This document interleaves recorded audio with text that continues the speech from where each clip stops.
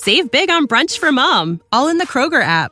Get 16-ounce packs of flavorful Angus 90% lean ground sirloin for $4.99 each with a digital coupon. Then buy 2, get 2 free on 12 packs of delicious Coca-Cola, Pepsi, or 7-Up, all with your card.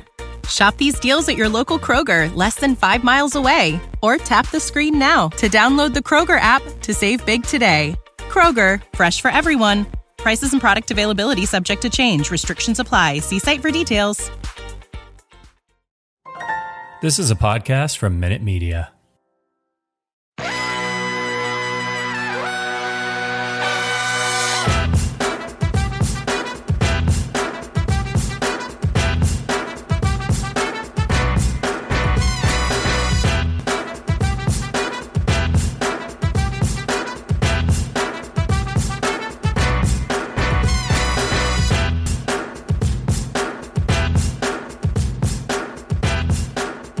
You're watching Rum Buncher Radio. This is episode number 68. A little bit of a hiatus, guys. Thank you for joining us tonight. Marty Leap and Trey Annity with you. Tonight, we are rejoined by one of our favorite guests, a guy that has his finger on the pulse, one of the hardest working guys in Pittsburgh, following the Pirates, covering the Pirates, broadcasting for the Pirates, a former Pittsburgh Pirate himself, the Fort, Michael McHenry. Been about a year now, Fort. I think it's been a little bit too long since we've had you on the show. Excited to break down this season, talk about this offseason, what's to come. But how have you been since the last time we saw you? Man, it has been too long. I like talking ball with you guys. You guys are some of the best, not just in Pittsburgh, but really in the entire region and possibly in the entire country about, your knowledge of the game, your growth in the game. So always have a good time with you guys. And just been trying to grow, get control of life, enjoy the days that we have and maximize the moments that I get because, I think there's been a lot of perspective over the last, 18 months, 19 months and how crazy it's been and how much we should enjoy each and everything we get to do, especially going to the ballpark. I mean, being able to be in front of fans and do the broadcast, whole different animal. Being able to, be around all these guys like this weekend was with KY, got to talk about development, got to talk about some of the things that were going on behind the scenes and kind of his thoughts and his outlook and, getting to talk to scouts in Chicago and getting to talk to old timers. It's so cool because that's what baseball is. I guess the best way to put it, that's where baseball is so different than every other sport. It's a giant family. And it's amazing that everybody just wants to kind of like shoot the breeze and talk about life and talk about ball and what can we do to be better? How can we do this better? Who do you like here? It's just really neat to have that back. No doubt about it. I mean, you were very close with the team in 2020 and you guys didn't get to travel and do everything else. You didn't have fans at the ballpark. I mean, it was a weird season and just to have all that back, obviously it hasn't been an ideal season for the Pirates, but just to have the fans back in the seats and, to have baseball back where it was is such an exciting feeling. And Mike, one of our favorite parts of having you on the show is just the inspiration, the motivational quotes, everything else. You bring so much positive energy, your Twitter account as well. You go through it, it feels like I'm listening to a public speaker. So, and one of the biggest things I feel like I've noticed on your Twitter is trusting the process. And for Pirates fans, I think that's that's an important thing throughout this rebuild, throughout these last couple of seasons. It's just trusting the process, trusting in this front office. And get us started tonight. I want your real take on things and where we stand in this process and how 2021 got the Pirates closer to, some sustained success. Where do they stand after 2 seasons of this rebuild? Before we continue with this episode, guys, I have to tell you about our friends at Manscaped.com and all the things that they can do for your balls. And no, I'm not talking about baseballs. Maybe they're hairy, maybe they're itchy. I don't know what the case is, but Manscaped is here to help. All you have to do, go to Manscaped.com. Check out the new Lawnmower 4.0. Has a dual rotary blade system, LED lights, all the bells and whistles. This thing is a really good razor, guys. I use it myself. Our entire team at Rum Buncher Radio has been using this product for the last few weeks, and we absolutely love it, guys. And you can love it too. All you have to do is go to manscaped.com and use the code FANSIDED20 for 20% off and free shipping at checkout. That's code FANSIDED20 to get 20% off and free shipping. This is an out-of-this-world deal, guys. This deal is going on not only in the United States, but in Canada, the United Kingdom, all over Europe, Asia, anywhere in the world. You guys can get your balls cleaned up, and we're here to help. Again, guys, that's code FANSIDED20 at checkout. Well, first, if you want sustained happiness, you have to embrace the process. So, so often we're looking so far ahead and so far behind. The past is an opportunity to teach us. So you look back at the teams in the 70s and how good they were and some of the great players that have been in Pittsburgh, and you learn from them. What was so special about those teams? We Are Family. Like, what were they doing? Why were they so close? And you start to learn that, hey, these guys loved each other. They embraced each other's personality. They actually exuberated the guys that they needed to exuberate. They pushed the guys they needed to push. They made fun of the guys they needed to make fun of. And it was a team and a culture that was built through each and every individual that was collectively looking at the common goal ahead and running. And they enjoyed the process, and you hear the stories, the nicknames and the silly stuff they did. So you learn from that. And then you get down the road and you get to this point where we're at now. We're in the process of the growth. We're in the process of the understanding. We're in the process of kind of gaining the educational knowledge to see what they're doing. I mean, I feel like when they fired Rick Eckstein, who was a great human being, a great hitting coach, but didn't match the philosophy that they wanted to go with, that gave me something. That gave me an understanding of, okay, these guys are trying to figure out a way to produce more runs. Now we've seen them run more. We've seen them bunt. We've seen them walk more. We've seen them try to do some things, and kind of makes me wonder if they are thinking about more or less like an offensive approach as a team and then individualize it backwards. So you look at it and say, here's our offensive strategy. A lot of teams have an offensive strategy coach, and then we work down. How can Cole Tucker maximize within this strategy today? How does he match up against Alcantara? Go. And then he makes that plan. But he has every bit of information that he could possibly have with realness, authenticity, and transparency. And then you go from there. So it's one of those things. I think it's just going to take time. I think we've seen some growth in some of these guys already, but I really don't know what they're doing with their pitching. I really believe in Greg Brown as well, that the starting pitcher is fading. But I do believe that there's so much value in the Wade Mileys, the Wainwrights, the Greinke's, the guys that can produce innings, and also guys that can actually eat up innings. And I think that's something the Pirates probably look at moving forward. But how close they are, this is an argument that no one wants to have in the office, because I always say it depends on the guys at hand, because Nick Gonzalez could be in the big leagues next year. There's no reason Burrows can't be in the big leagues. There's no reason any of those guys in Greensboro can't be in the big leagues that are really doing some big things. Same things with O'Neill Cruz, Contreras, all those guys, because at the end of the day, we have a new regime.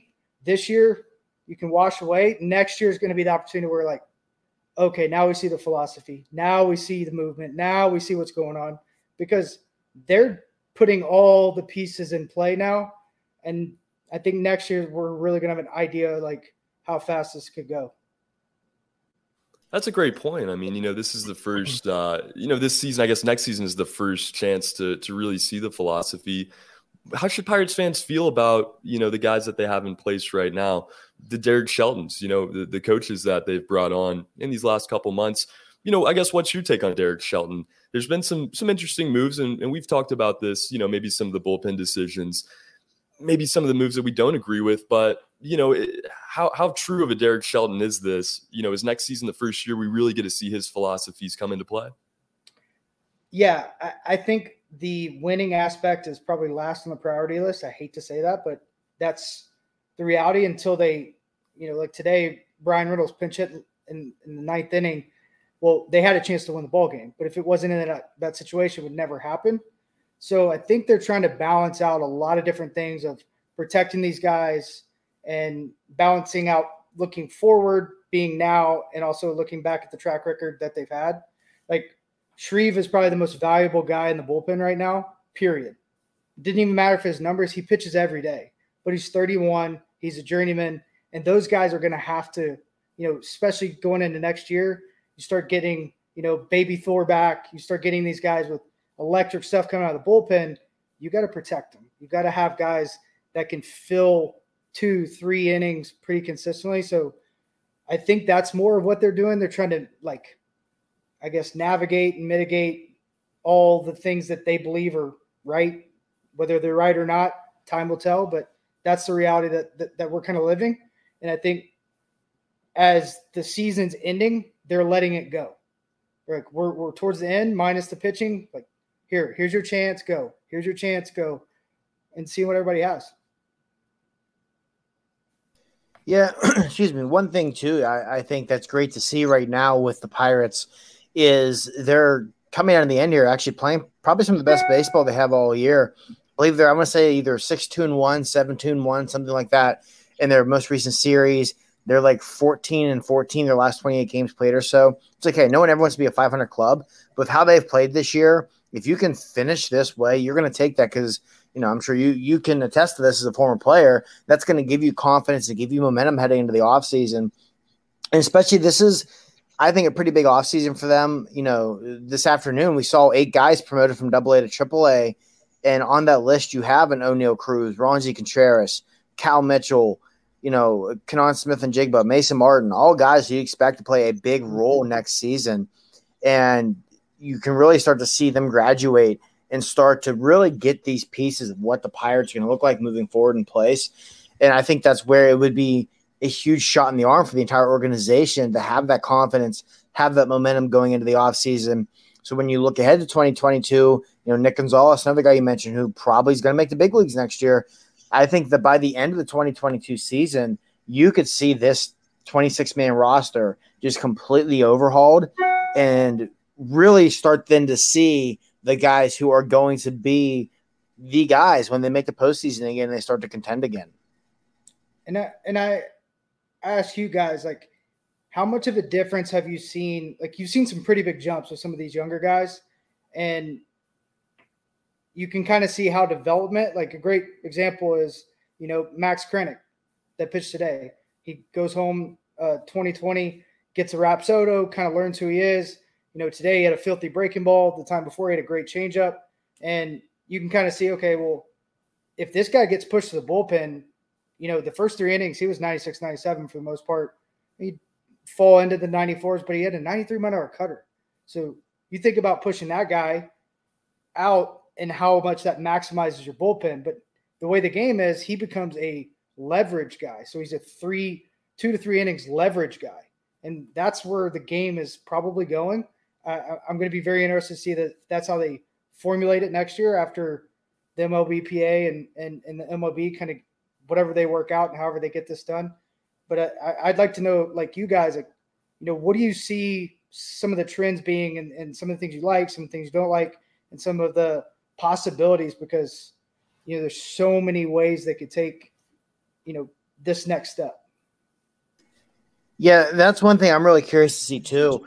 And, maybe looking back on it in hindsight now, the 2014 and 2015 Kansas City Royals, I think we could really look to where they really kind of started to usher in this new era of baseball where they're like, hey, you know what? Our starting rotation, it's okay. It's not great. We've got a dominant bullpen. Let's ride this bullpen. And we've seen it since then. The Indians have done it since then. We see Tampa Bay doing it. Like you said, Michael, you really start to see the value of that true starting pitcher kind of start to wane a little bit. And I am really curious to see moving forward. Kranich, I think, is a great example of that. I think Chad Cole is another guy who could fall into that line. Right. Yeah, of really giving you those 2 to 3 innings out of the bullpen, maximize that stuff. I know one guy that a lot of people were critical of this year that I thought for the most part pitched pretty well, and I really liked him. The reason I liked him is because he can do that as a Dwayne Underwood Jr. type, can Absolutely. Go out there, give you 2 to 3 really good innings, maximize your stuff, and pitch in high leverage, pitch in long relief, eat innings when need be. I definitely think that's the future of baseball right now. And I think with the Pirates, with how much pitching talent is accumulated in the minor league system, it's something that could work in their favor. Because obviously not all of these guys are going to pan out as starting pitchers. They never do. But let's say of your top 10 starting pitching prospects, 3 of them hit as top of the rotation starting pitchers, and another 4 or 5 of them hit as guys who can be plus relievers. Your roster is in really good shape to win baseball games moving forward. Yeah, and two, like the thought would be is like that revolving door effect of having a guy come up, come down, come up, come down. It's really hard to do as a starter. Relievers have a lot more success with it because they'll come up and they may pitch that first day, but it's really good if they don't have to. Then they get their bearings, they throw, they get loose, They kind of work out the mobility issues. Because I think Kranick that was one issue he had today. I'm sure he's on the taxi squad, but he's sitting in the clubhouse watching the game. It's completely different. Everything changes. And these guys are way too tied to their routines. They need to learn how to adapt and overcome a lot more. But at the end of the day, I think being able to do that and being a part of Tampa, that's how they train their guys. They started doing that in the minor leagues. Their starters that were formerly starters that would probably start for just about any organization, 2 innings here, 3 innings. 1 inning, 3 innings. 1 inning, 2 innings, 3 innings. So they go up and they would know, this guy's got the ability for 3 innings, the next couple of days. And I think if we start seeing that trend and them doing that, expect the next trend to be, where can we find value like a Peters that we can throw him out there and let him go no matter what. Like 5 innings, 6 innings, he's going to go out. Like Tyler Anderson, another great example, because you have to have some balance or you're going to have what we had with Underwood is the guy's leading in appearances. And that doesn't count how many times he's gotten up, which they're really good about, protecting these guys. But, man, yeah, that's the big thing I'm excited to see because I can't figure out exactly what they're trying. I think they're kind of playing the whole thing around and seeing what they have, and then they're going to maximize what they have, and that's going to be the plan. Instead of, like, making the plan and trying to put the guys in it, I think they're doing the opposite. Which I think is the smart play. I mean, it's been quantity over quality. That's what we've seen from the minute Ben Cherington got to town, and it makes you comfortable to know that you have a Max Kranick and all these other kids in the minor leagues, the Will Crows that are also major league ready. And it kind of leads to the question, Michael and Marty too. What does the future of the bullpen look like with the way the starter is changing? Do you have your typical closer still? Do you have your typical setup man, or is it just whichever guy is ready to go at that moment? Marty, I want you to answer this. But I want you to think about, so everything's based around the dollar in the game. Like if you're a closer, you get paid more. If you're a setup man, you get paid more. So there's always going to be a fight for those leverage roles.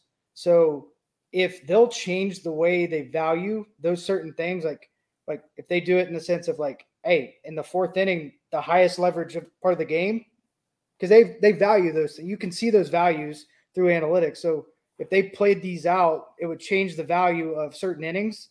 And the players would go all in on it because the agents would get paid more. And the agents would take, hey, you need to tell them you'll pitch in the 7th when, you have Ohtani and Trout coming to the plate in a game-tying situation because that's the biggest moment of the game. And also it'd be great for baseball. So you're going best, first best. So, and especially with the DH probably coming into both leagues, that's the things you got to think about. So take it away, Marty. Yeah, no, I totally agree. I mean, like, look at the Pirate bullpen, for example. Let's say you have a game against Cincinnati, and it's the 7th inning, and the Pirates up by a run, and they're going to be sending Votto to the plate. They're going to be sending Castellanos to the plate. They're going to be sending Moustakas. I want David Bednar in the 7th. I want Chris Stratton in the 7th. Don't save them for the 8th or 9th inning, because if you try and save them, you may never get to that 8th or 9th inning with the lead. And, to circle back again to Kansas City – and then 2014, 2015 there, that was one of the things I thought Ned Yost always did a great job of with those teams. And part of the reason why those teams went to the World Series twice and won one, he wasn't afraid, whether it was Kelvin Herrera or Joakim Soria when he was there, whoever it might have been, he wasn't afraid to throw him out there in the 6th, 7th inning. Hey, we got to put this fire out now because if we don't, we may never be able to cross that bridge down the line to protect this lead anyway. And I agree with you that I think if pitchers – start to become more willing and more accepting to that role, it's only going to benefit them. You look at when Andrew Miller was at his prime, he was one of the most valuable pitchers in baseball. And that was why. Look at Josh Hader now. Hey, real quick, both former starters. Both former starters, yeah. And I think that plays a role there. Like I said, Hader now, if the Brewers are facing a team, the 1-run lead, and they're top of the lineup, it's coming up in the 8th, Craig Counsell is going to go to him in the 8th inning and leave him in for the 9th.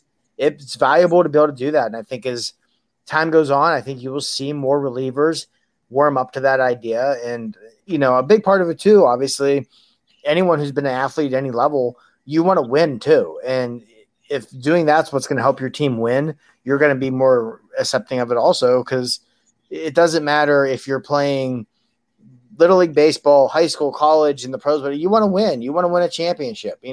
That's part of what makes sports fun is winning. So you're going to do whatever it takes to win. And if you can as a result, make some extra money in the process as guys warm up to saying, hey, I'm not a closer. I'm not a setup man. I'm a high leverage guy. Yeah, exactly. I love I think it could really change a lot of things in baseball. Yeah. And two, I have a question for you guys. Because you guys are outside the box thinkers like I am, so people, I get the question all the time, like, oh, it's the same old thing, blah, blah. We're not going to spend any money. And so instead of like, I kind of don't appease it. I just say, I think they're doing things a lot different. But I was like, maybe I should just start trying to think about like, what could you do really different to maximize this team? And I'm going to run an idea by you that I think would just take off is like, what if Bob Nutting walked into the clubhouse in spring training and said, all right, guys, if you guys do whatever you want to say, I'll give you $50,000 bonus. And he's saying, if you do what you do, you'll get rewarded. And that becomes a trend around the league. You're not only getting a bonus for really outperforming, right? Like I was trying to think of all the areas that they could really like be really different. Like for example, your team, for making the All-Star, Gold Glove, all this, it's some teams are 5,000, some teams are 10,000. Well, what if he did 100? I mean, how many guys want a Gold Glove? How many guys, you know what I mean? But like, if a guy was like, man, I could win that if I'd go. What if they did 1 million? And it's just like he's betting on if like Jacob Stallings gets a platinum glove, he becomes a national name. So it's good for everybody. So everything that would happen would be market more, brand more, push more, all those things. So I have a lot of different ideas. There's two thoughts that are kind of outside the box. And then one other one, and take it away, is I can't figure out why they don't find the guys that they're like, all right, Brian Rules is our guy, and say, all right, Brian, we will take this amount of money. And right now they could do, here's this $10 million signing bonus. Here's your pay. And then we want to keep you on board as long as you'll be here, and we'll pay you for like X amount of dollars. Very similar to like Max Scherzer and these guys that are good people. Obviously Bobby Bonilla, they had to restructure that, but like It's something that I know me and Kutch talked about when he was trying to figure out if he could stay here, is like, hey, why don't you just, push the money down the road? I'll be here. I'll be around. I'll come to the spring trainings and all that stuff. So you're really just paying for him to be around forever. And why wouldn't you want him around forever? And then you get to keep him, the fans happy. There's a lot of different areas that I think you can get really creative. And I challenge you guys to start thinking about it, and I'd love to banter with you anytime. Yeah, wow. Yeah, that's something intriguing. Especially, I really like the idea of the push the money down the road kind of thing, because like you said, it benefit. The way I look at it, it benefits you in the now as a player because you get that assurance that you're going to be paid down the road. It benefits you as a team because you're going to have this guy as a player. You're going to have more money than spend to put other pieces around him to help you win now. And you're also going to have him around as an instructor, as an assistant coach, whatever it might be, to help your younger players come along even after their playing days might be done. So that's definitely something that I think, that could work in not just with the Pirates, not just in baseball, but anywhere. That's you won. It doesn't matter what you do for a living. It doesn't matter if you're a baseball player, you're a teacher, whatever it is. You always want to have that kind of mentor to help you along early in your career, and that's where that definitely could really pay off. Yeah, and I think for small market baseball, it just makes so much sense because you need that money, to go build that team. And, I think culture is the word that comes to my mind when you think about it, because that allows you to build a better culture. And, it kind of links back to our conversation a minute ago about guys, not getting married to being a starter, being a bullpen guy. It takes a certain type of guy. It takes a certain culture. I think, those kind of ideas build that culture. I think culture is important everywhere, but I think for teams, for cities like Pittsburgh, for markets like Pittsburgh, culture is vital. And, ideas like that, I think, really give you that base of culture, at least. This season, there was a weird kind of culture, but you see it building. And we've had the chance to talk to some of the draftees and, some of the minor leaguers. But, Michael, you're a little bit closer with them. What are you noticing from this culture? What's kind of the feel? What's the overall, I guess, just culture right now in the minor leagues all the way up to the bigs? I think they've shaken the hornet's nest. I think it's completely different. I think guys are allowed to have personalities more than ever before. I think that, like we did a special, or they did a special on AT&T, and, getting a belt after they hit the home run and stuff, that's not something you would have seen. With no knock to the old regime. They were just more, collared shirt, khaki pants, business casual. Like it nothing wrong with it. It worked, but like they had a different look. They had a different feel, and you could see it in the interviews. You could see it in the body movements. You could see how tense it was at times, and how guys, maybe didn't perform the way that it could because they didn't have the freedom.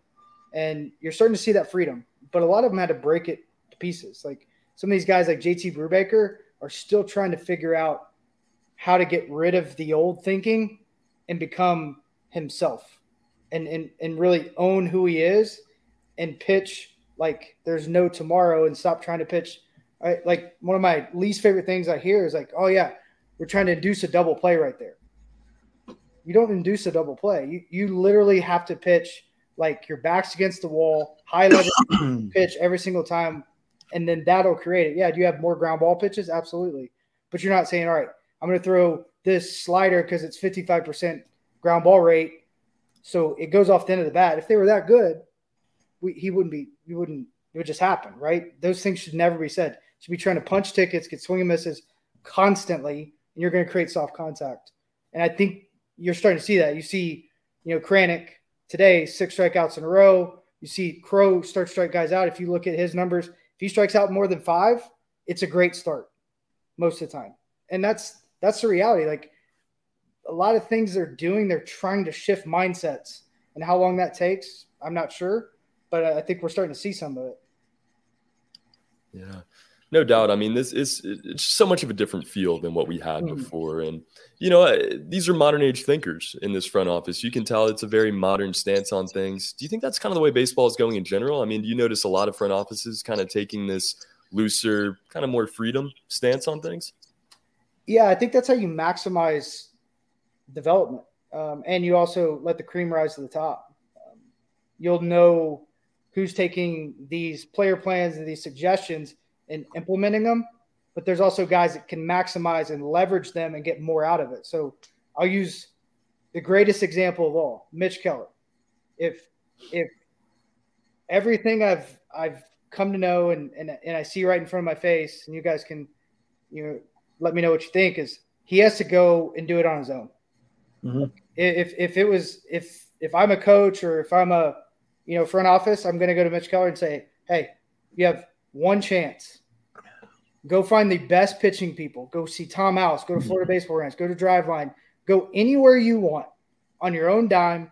Come back and be the guy you can be, because you need to find something new. You need to get everything out of your head, everything out of your way, and become who Mitch Keller needs to be. And if it's like straight lace, no emotion, if it's high emotion, high energy, low energy, like maybe serial killer type, who knows? It's just find it, run with it, and like understand who you are, because that's the hardest part watching guys. It's like you're just seeing him searching for like who he is, what type of pitcher he wants to be, the identity he's trying to create, because you can't have a plan. You can't pitch the guy in front of you. You have to pitch off your stuff first.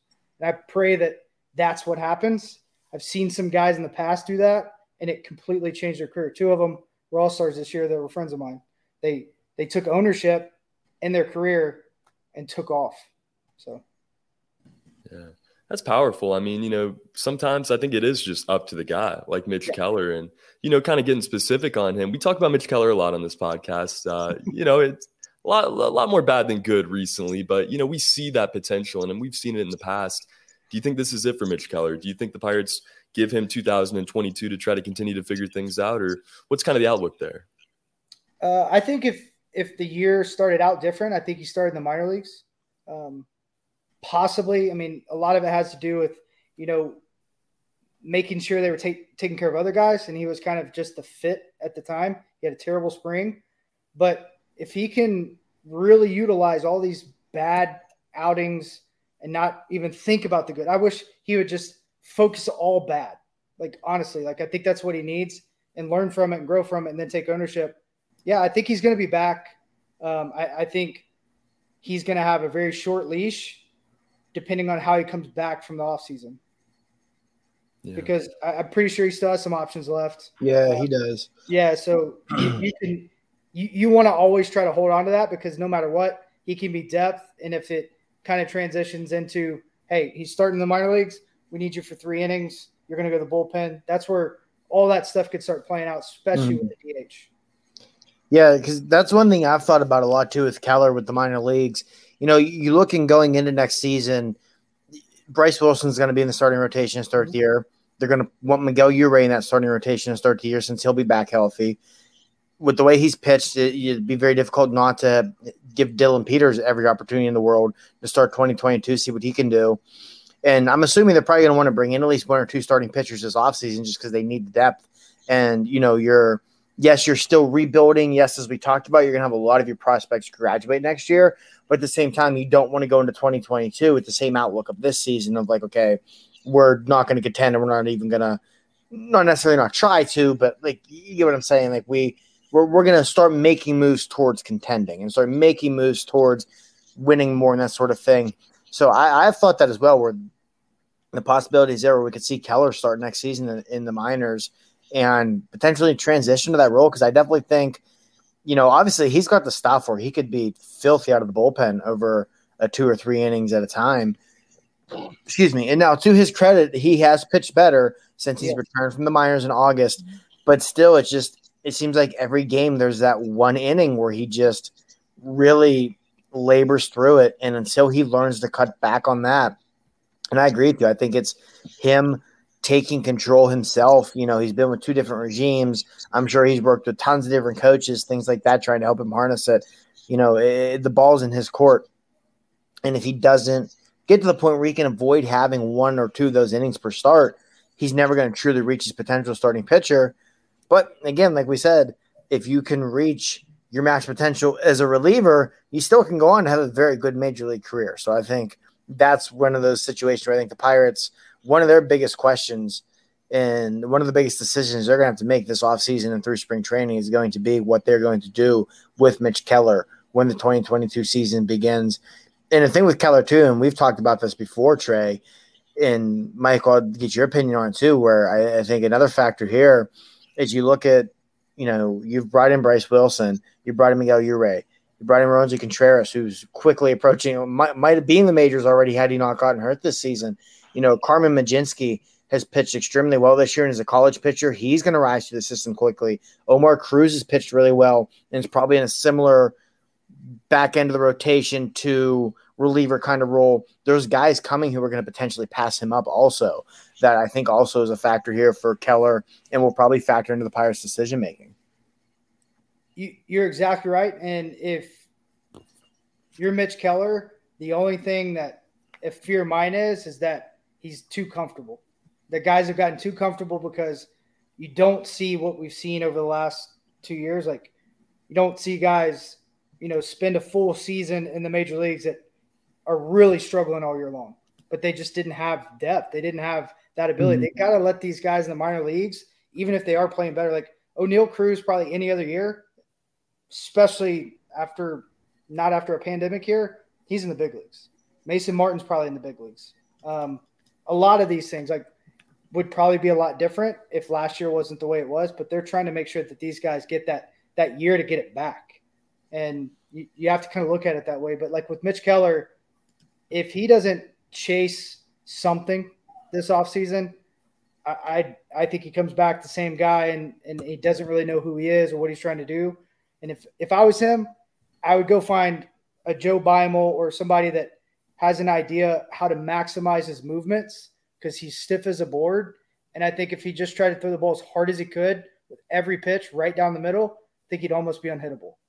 But he has to maximize that type of movement because that's what they're working on, 100%, trying to get him to stay in a better posture, better hinge position so he can use the rubber, work down the mound. But he's so lethargic in his movements.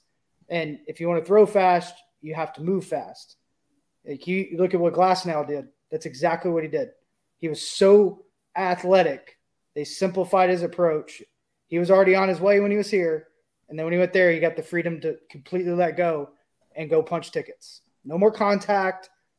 Literally go sit everybody down and make sure they go back and they have a hurt feeling.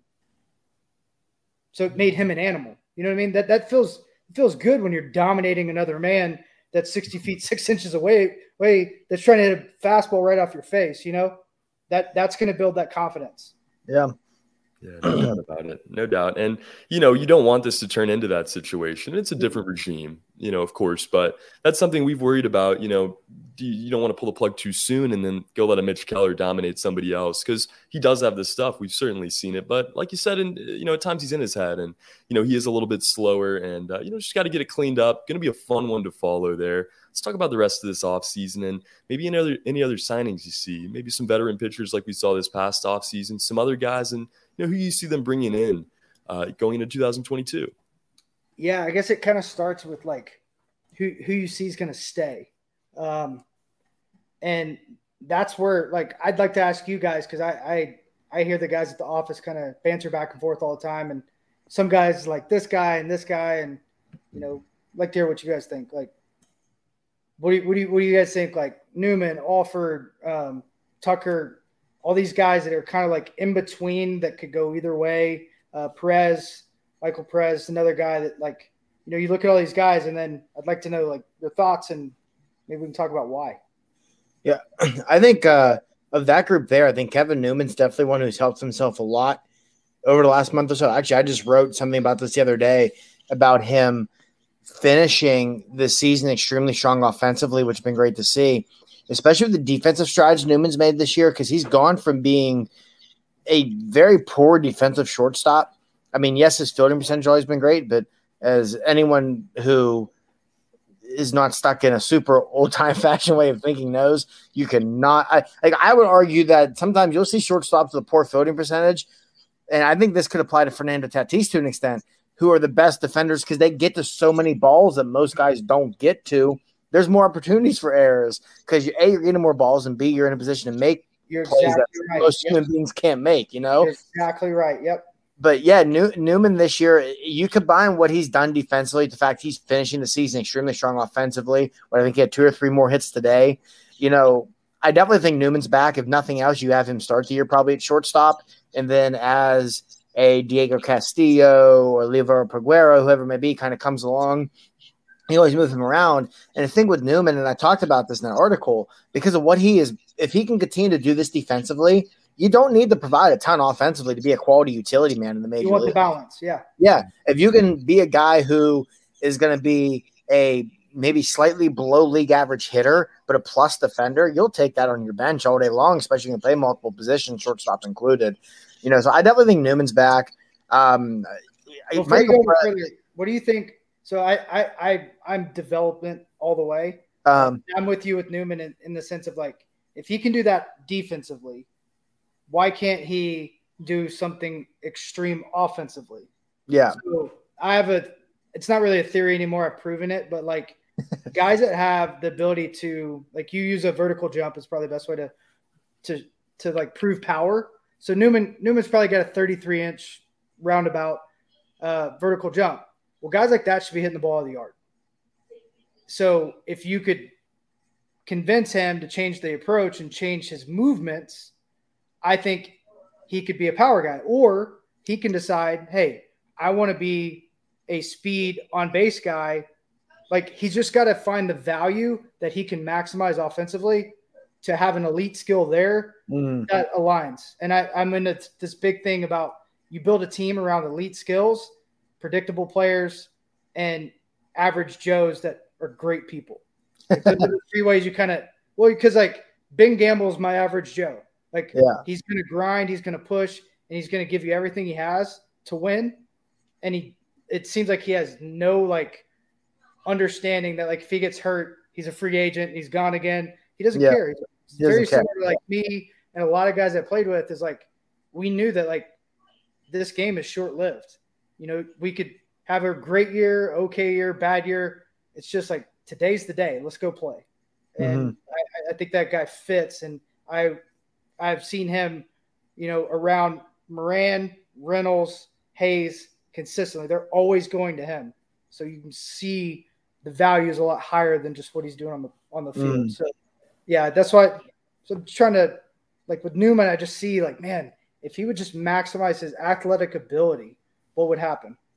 So – yeah, I think the thing too with Newman is you look at his 2019 season when he was a rookie, like he's proven he can be a very good hitter. You know, again, like you said, that balance, if you can find that balance of getting some sort of semblance of that Newman at the plate with what we've seen this year defensively, you know, that's a really good player to have around, especially being able to play multiple positions. So, I mean, like I said, I definitely think he's a guy who probably a month or so ago, I would have said, I don't think he survives the offseason on the 40-man roster. Yeah. But with the rebound he's had offensively, I definitely think he's back. If nothing else, you know you're probably going to get quality defense from him at shortstop. And with what's going to be probably a primarily young pitching staff, that obviously is going to be important too, because you want to build those guys up, build up the confidence, that sort of thing, and having a good defensive squad behind them. I think that's one thing with the Pirates, you know, that really gets overlooked this year is between him, Hayes, Brian Reynolds, and Jacob Stallings, you have four guys who legitimately could win a Gold Glove. Like, they have been a very good defensive team. Excuse me, and that will help the young pitcher. So I think that's one thing with Newman. And, you know, I think a guy like Alford, I'll be curious with him because he's really, since he's been recalled from the minors, he's another guy who's really turned things around, has made a lot more quality contact, and he's always had the power ability. And you always knew if he could make the good contact, the numbers would be there, and he can play really good defense with the speed and everything. But this offseason, the Pirates, you know, I think they're going to be in a tough spot with that 40-man roster. Yeah. There's literally like 15. I just got the rundown of about 13 players that are. Yeah, there's like 13 to 15 guys who you definitely want to protect from the Rule 5 draft. Yeah, they've got to get added, and it's going to be messy. And then you throw in that you're going to be looking to bring players into the offseason as well. Like, they legitimately might be surprised if he flips. Like, he's like, where they're heavy, don't be surprised if they flip guys. That's what I've wondered as well too. Like, you kind of even look with a very tiny return. Like, if they can get international money or whatever, like that's a Sherrington MO. Yeah, because I mean, like, you look at like the outfield, for example. You know, you have Cal Mitchell, Kenan Smith-Njigba, potentially O'Neal Cruz if he winds up out there. And I think there's the outfielder they got in the Anderson trade, Sawinski, I think is his name. Yeah. Keep your eye on him. I think he's they got him, and he's very underrated. Yeah, because he seems like he's got some serious power potential. Yeah, and he those guys are graveyard before he came over. Yeah, graveyard in San Antonio. Those guys are all Rule 5 eligible. Now, obviously, you're not trading O'Neal Cruz unless somebody offers you something ridiculous. But a guy like Cal Mitchell or Smith-Njigba, that's something I've thought about where it wouldn't stun me to see them. If we might not have the room to protect them, we don't want to leave them unprotected and potentially just lose them for nothing. It's like the trading the free agent to be kind of deal. But hey, if we can trade them and at least get something, that's better than nothing. And that is something I have thought about as well. If we see Ben Cherington try and go that route this offseason. Right. And honestly, like, the reality of it is not even Brian Reynolds is protected.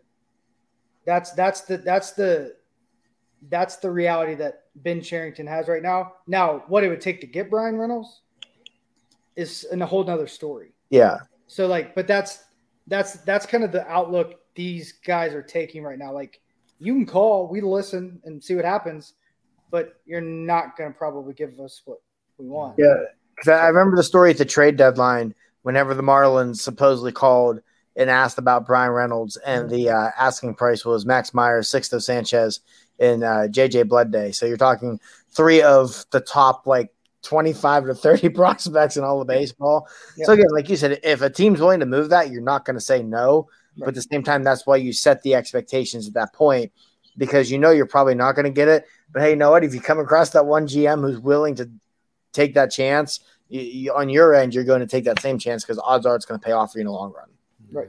That's exciting to hear that, though. I mean, to think that Brian Reynolds is probably going to be a Pirate for a good while here, but the fact that they're willing to continue to try to add quantity and, just get as many guys as they can for this rebuild.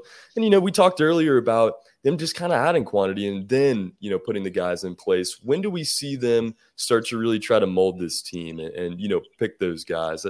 it's timelines, I guess, probably 22, 23 is when you start to look at that window of contention. But, when do we start to see a true lineup get formed for this team? I think when they're obviously going to try to tie some guys up if they can. Ke'Bryan Hayes is their best bet right now, especially being hurt a couple times. When reality hits younger players, like I was literally a healthy year away from a 2-year deal. All I had to do was stay healthy. I played hurt. I didn't get my 2-year deal. I got designated. And that's the reality. You have to understand that, like, you can bet on yourself completely, but there is a chance you will get hurt and you'll never, ever see that contract that your agent's saying you're going to see. And you have to realize he's looking out for himself. You have to look out for you, what's more comfortable. So I think they have a chance with him. I think, they'd be really – service to look at Stallings and say, hey, we want to give you, a contract that kind of flows into what you are now. And we want you here as you move forward to be a backup and kind of mold some of these guys that are coming in. Because I think, especially if they go to that DH role, you could still carry 3 and his value would still be very, very, very, very large. Especially when he goes back. You think about what he's doing this year and all the run prevention he's created, and his receiving is terrible. I mean, just remember, his receiving's bad. It was great last year, and it's not going to be bad next year. It'll be back. So, and that could be partly because of all the moving pieces and whatnot. So you kind of look at that, and then you say, okay, what are the prospects doing? How fast are they pushing these guys? When you see Nick Gonzalez, Burrows, and all these guys go to the fall league, those are high A guys. That means they're on an expedited path. If they show anything or they, show flashes, because you could be cold for 3 weeks there and have a bad fall league. And then some of these guys that are going to go play in the Dominican Republic or Puerto Rico, if they have big winners, that's going to speed up everything. And that will show in his free agent signings. If he starts signing guys that are in between guys, if he starts signing guys that, like if he signs a Mikey Minor who signed a contract while he was hurt, rehabbed with the team, so he could get they could get a discount. That's how he ended up in Kansas City.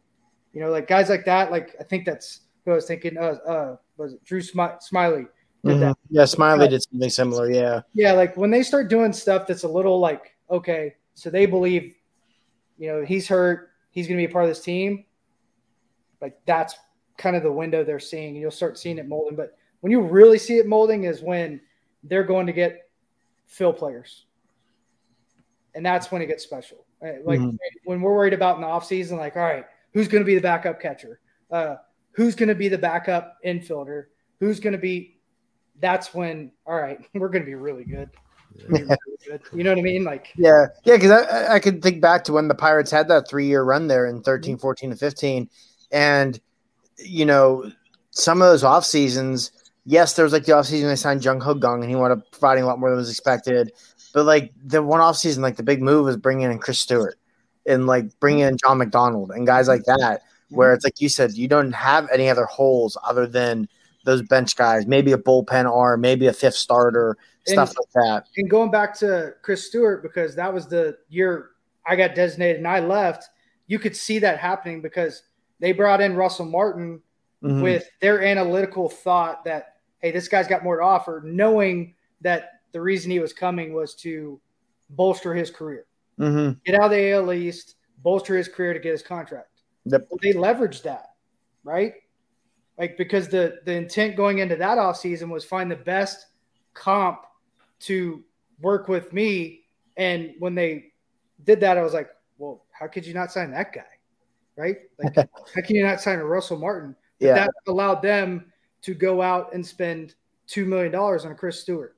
And that's the difference. Like, that's where you can go get a guy that's been around a lot longer, more experience, and understand, kind of who they are. Like, you can go get like the Cubs went and got Ross, right? That's when that stuff starts to happen. Like that's like San Francisco's approach. They'll overpay for those type of things. Like they went and got a Kirk Casale and paid him possibly what he would have gotten to split time or even have a chance to start somewhere, but they gave it to him guaranteed because that was an important spot for them to fill. And you see how their team's doing. Yeah, and Consoli's been extremely vital to them this season. Yeah. I remember at one point he had 8 straight starts in which the Giants did not allow a run. I mean, obviously that's not all on the catcher, but he's really intelligent. Yeah, he's a buddy. Yeah, you're the guy calling the game. You're the guy directing the show out on the field. Essentially, you're definitely playing a big role in that. Yeah, when I was with him, he asked me thousands of questions, and I told him I was like, own what you want to be. Biggest mistake. I listened to what people told me. So I believed I could do something that was never going to give me, I was never going to have that door open. So own what you want to be. And he was like, what do you think I should be? I was like, be the best damn backup you can be. And if you get a chance to start, it's really easy. If somebody would have told me that at a young age, I would have been a way better player and I would have focused on different things. But they tell you reach for the stars, reach for the moon. Mm-hmm. What if I just grab the thing that's right in front of me and go? Instead of trying to always reach for something that maybe comes, maybe doesn't. So that's why I was I've been so fired up for him because he owned it. He went to Cincinnati, he owned it. Yeah.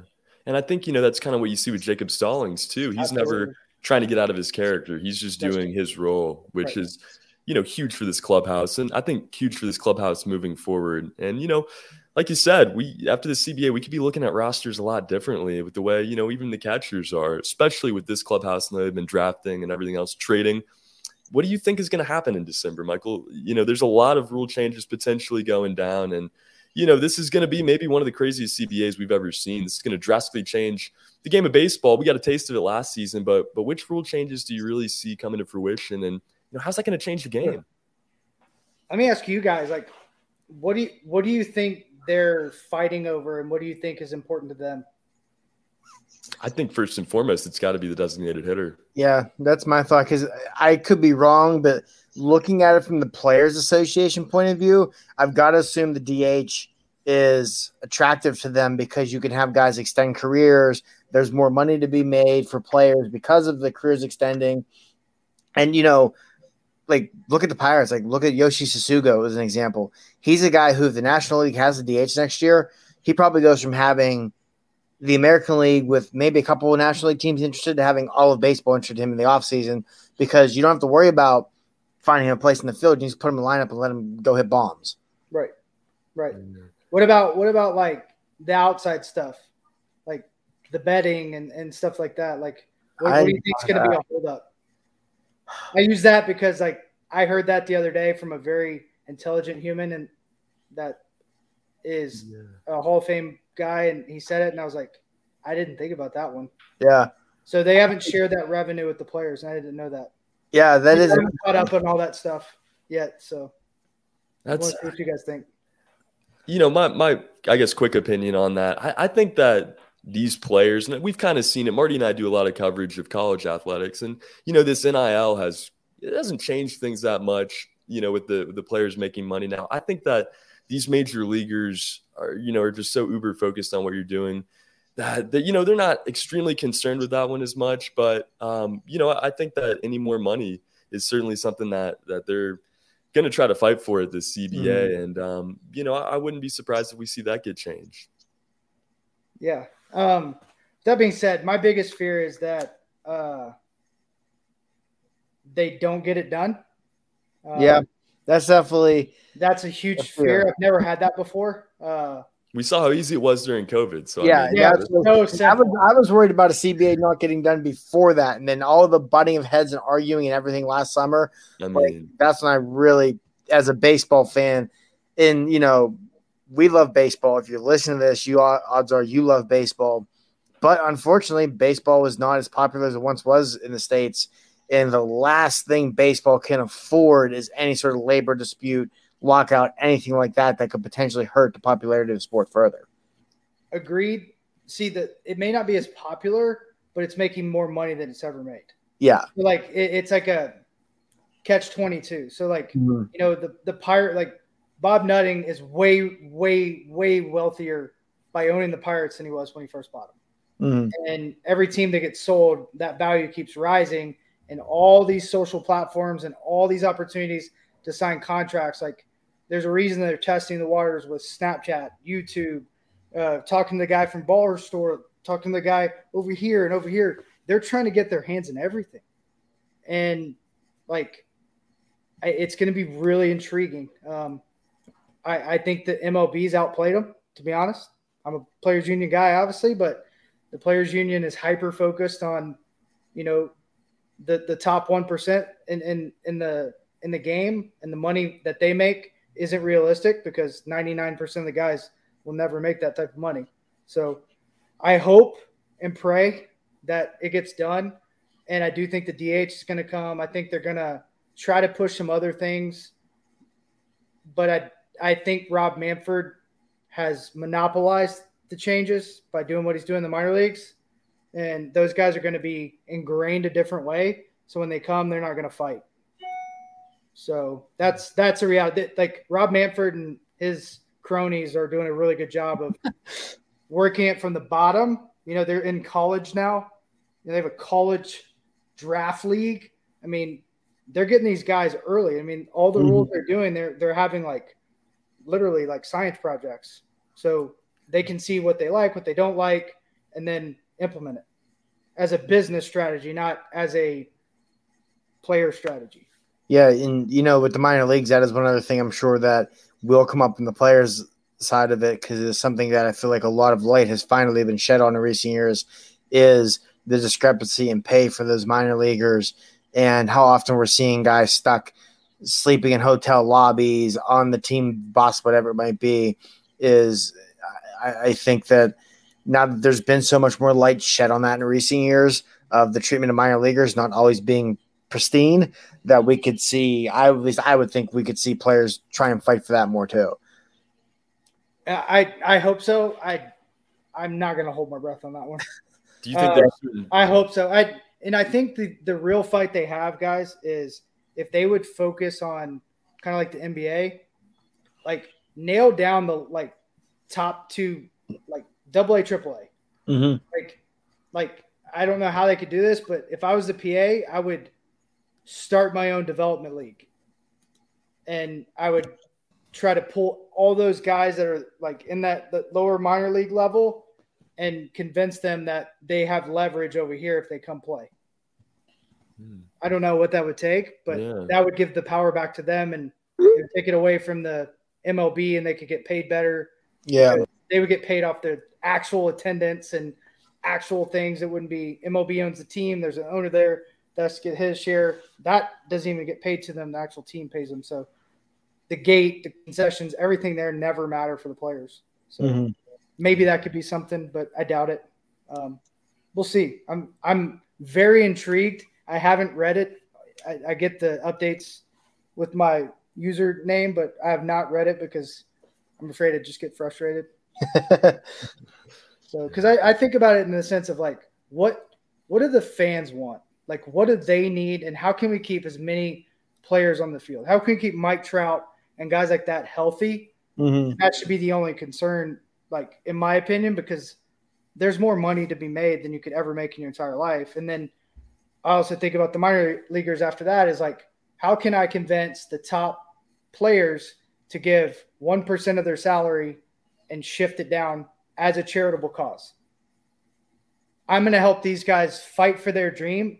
Here's 1% of my salary.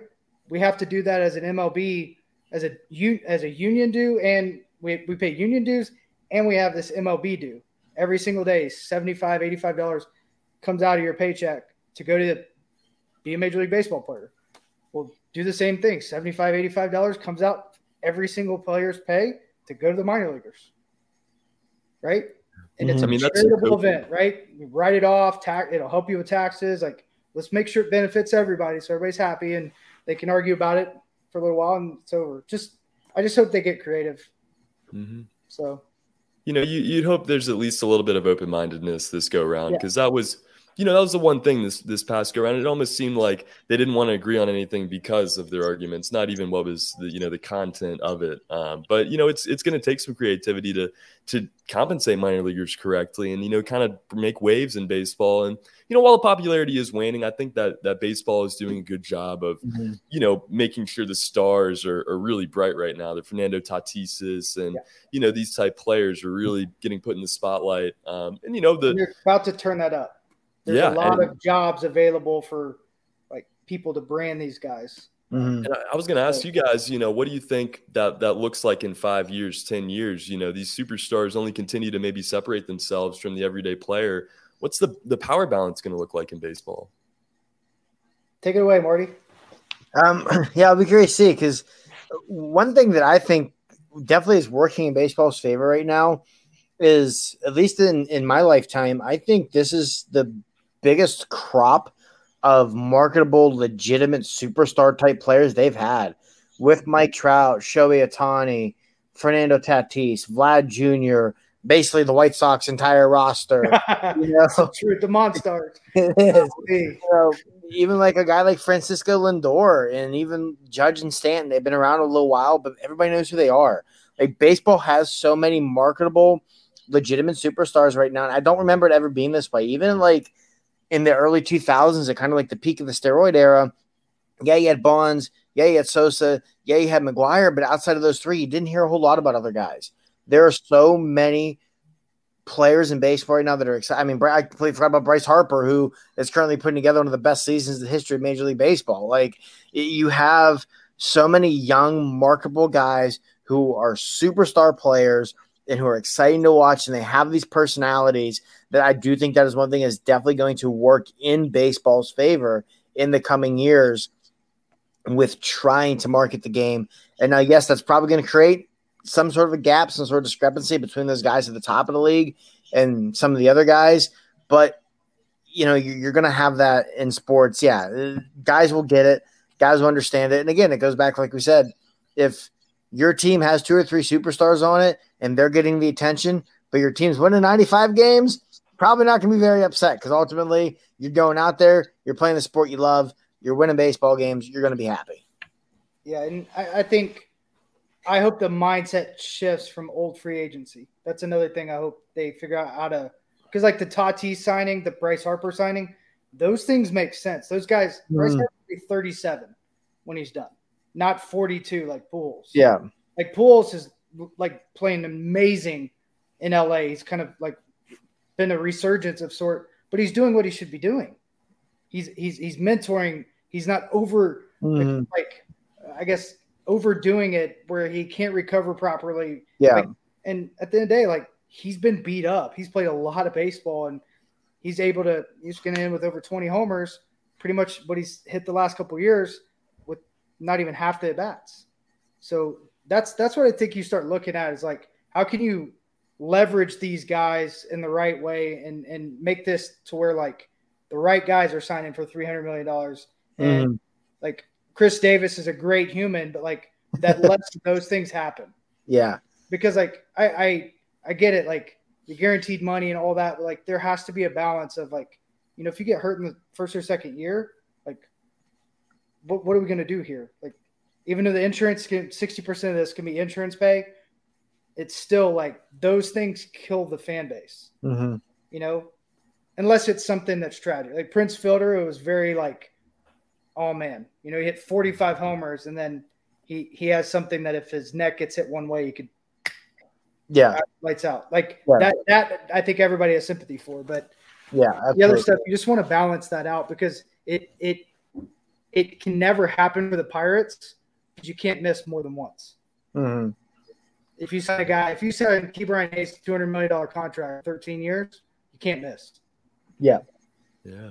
And I do think with the free agency thing, I feel like we have seen that in recent years start to change. I remember in each of the last couple off seasons, there being frustration on the end of players and of agents and not getting the contracts they felt should have been available and that sort of thing. So I do think you're seeing teams start to sway that way. And like you said, it's only going to do good for the sport because, I think Pujols is a great example. Like, I remember, to me, Albert Pujols is always going to be the Albert Pujols of when he was Cardinals, of the dude was had a stretch for a while there where he was maybe the best right-handed hitter that's ever lived. Yeah. But you have some of this younger generation who, to them, that's not who Albert Pujols is. So by having these guys not sign these massive contracts into their 40s, well past their prime, you're not going to have that happen, and that also is only going to do good things for the game. Completely agree. And be interested to see how they do this because, like, there's a lot more questions than there are answers. And I think a lot of it's good for the game because it's going to be maybe a monumental shift. It's just where's the focus, you know?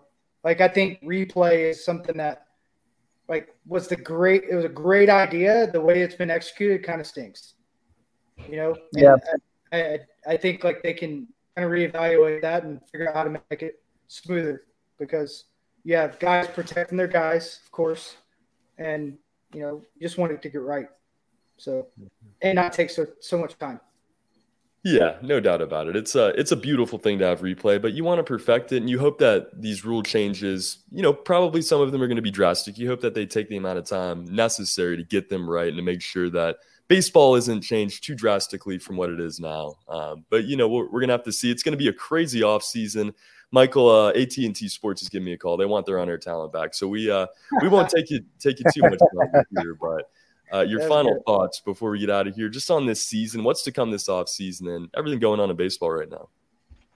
I think a lot of news, hopefully a lot of development. I'm even going to get into trying to get some of these younger guys, get around the cage with them.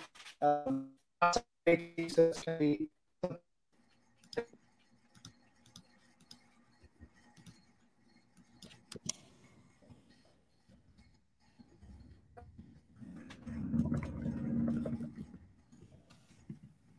think we might have lost Mike there. Yes, You got us, Mike? Oh, there you go. Yeah, There we so I'm just excited to learn. Yeah, more than anything, it's an opportunity this offseason to just, like, see what's going to be. I mean, there's a lot of things we could have a floor for the first time in baseball history. What is that going to look like? Like a lot of questions that I think are going to be answered, and I think there's going to be a lot of shifts. And you know, what would happen if the Pirates have to spend $100 million next year? Team's going to look a lot different, right? Yeah. So, yeah, and that's how do you just to touch on the floor how do thing. you take money away? Like, it's just like it's crazy. It's crazy to think about. Yeah, because, like, real quick, just touch on the floor thing. You know, if you get in that position, obviously that changes the entire roster for next year because you got to go out and spend the money. You know, maybe you see them bring in, just to throw a name, like, not necessarily Kevin Kiermaier, but a player like a Kevin Kiermaier might be having this big contract with a lot of money left on, and their team might look to move on because of other players. You know, it'll be very interesting to see what happens, and it's definitely going to be a topsy-turvy offseason, I feel, for baseball fans, because that CBA, I think when it's going to get done eventually, obviously, but the road from the end of the World Series to getting that thing done is not going to be a fun one, and it's probably not going to be a pretty one for baseball. No, it's going to be crazy. Yeah, I mean, yeah. this is Honest, going guys, to be. I don't think guys will hold the line. Does that make sense? You guys got me? Yeah, we got you. So Yeah, I hope Yeah, it breaking gets up a done little. and I hope it moves forward. So yeah. Gotta hope it's smooth. If nothing else, you have to hope that they can find some common ground and handle this better. And, you know, this past year, it was a much more turbulent time. It was a different time. The world was kind of having to deal with a lot while they were trying to get all that sorted out. So you got to hope that this is a little bit more civil and they can get things done efficiently this December. But, Michael, hopefully we can have the chance to talk to you before then. It's been too long. It's been so nice being able to catch up. Thanks so much for coming on, as always. hey, anytime. Thank you, guys. Always good to talk shop, and I love your all's brain in this game. No doubt Thanks, about it. Michael. We appreciate it. Yeah, appreciate you guys. Guys, you can find our shows, as always, at Apple Music, Spotify, Omni.com, wherever you get your podcasts. Go to rumbunter.com. Check out our articles from all kinds of staff writers, Vincent Spallone, Marty Leap, Nick Caparosta, Noah Wright. We got so much content out right now, wrapping up this season. And guys, don't forget to go to manscaped.com and use code FANSIDED20 to get 20% off and free shipping. For Marty Leap and Michael McHenry, my name is Trey Kennedy. This has been Rumbunter Radio. Let's go Bucks. When you need mealtime inspiration, it's worth shopping Kroger, where you'll find over 30,000 mouth-watering choices that excite your inner foodie. And no matter what tasty choice you make, you'll enjoy our everyday low prices, plus extra ways to save, like digital coupons worth over $600 each week. You can also save up to $1 off per gallon at the pump with fuel points. More savings and more inspiring flavors make shopping Kroger worth it every time. Kroger, fresh for everyone. Fuel restrictions apply. Save big on brunch for mom, all in the Kroger app. Get 16-ounce packs of flavorful Angus 90% lean ground sirloin for $4.99 each with a digital coupon. Then buy 2, get 2 free on 12 packs of delicious Coca-Cola, Pepsi, or 7-Up, all with your card. Shop these deals at your local Kroger, less than 5 miles away. Or tap the screen now to download the Kroger app to save big today. Kroger, fresh for everyone. Prices and product availability subject to change. Restrictions apply. See site for details.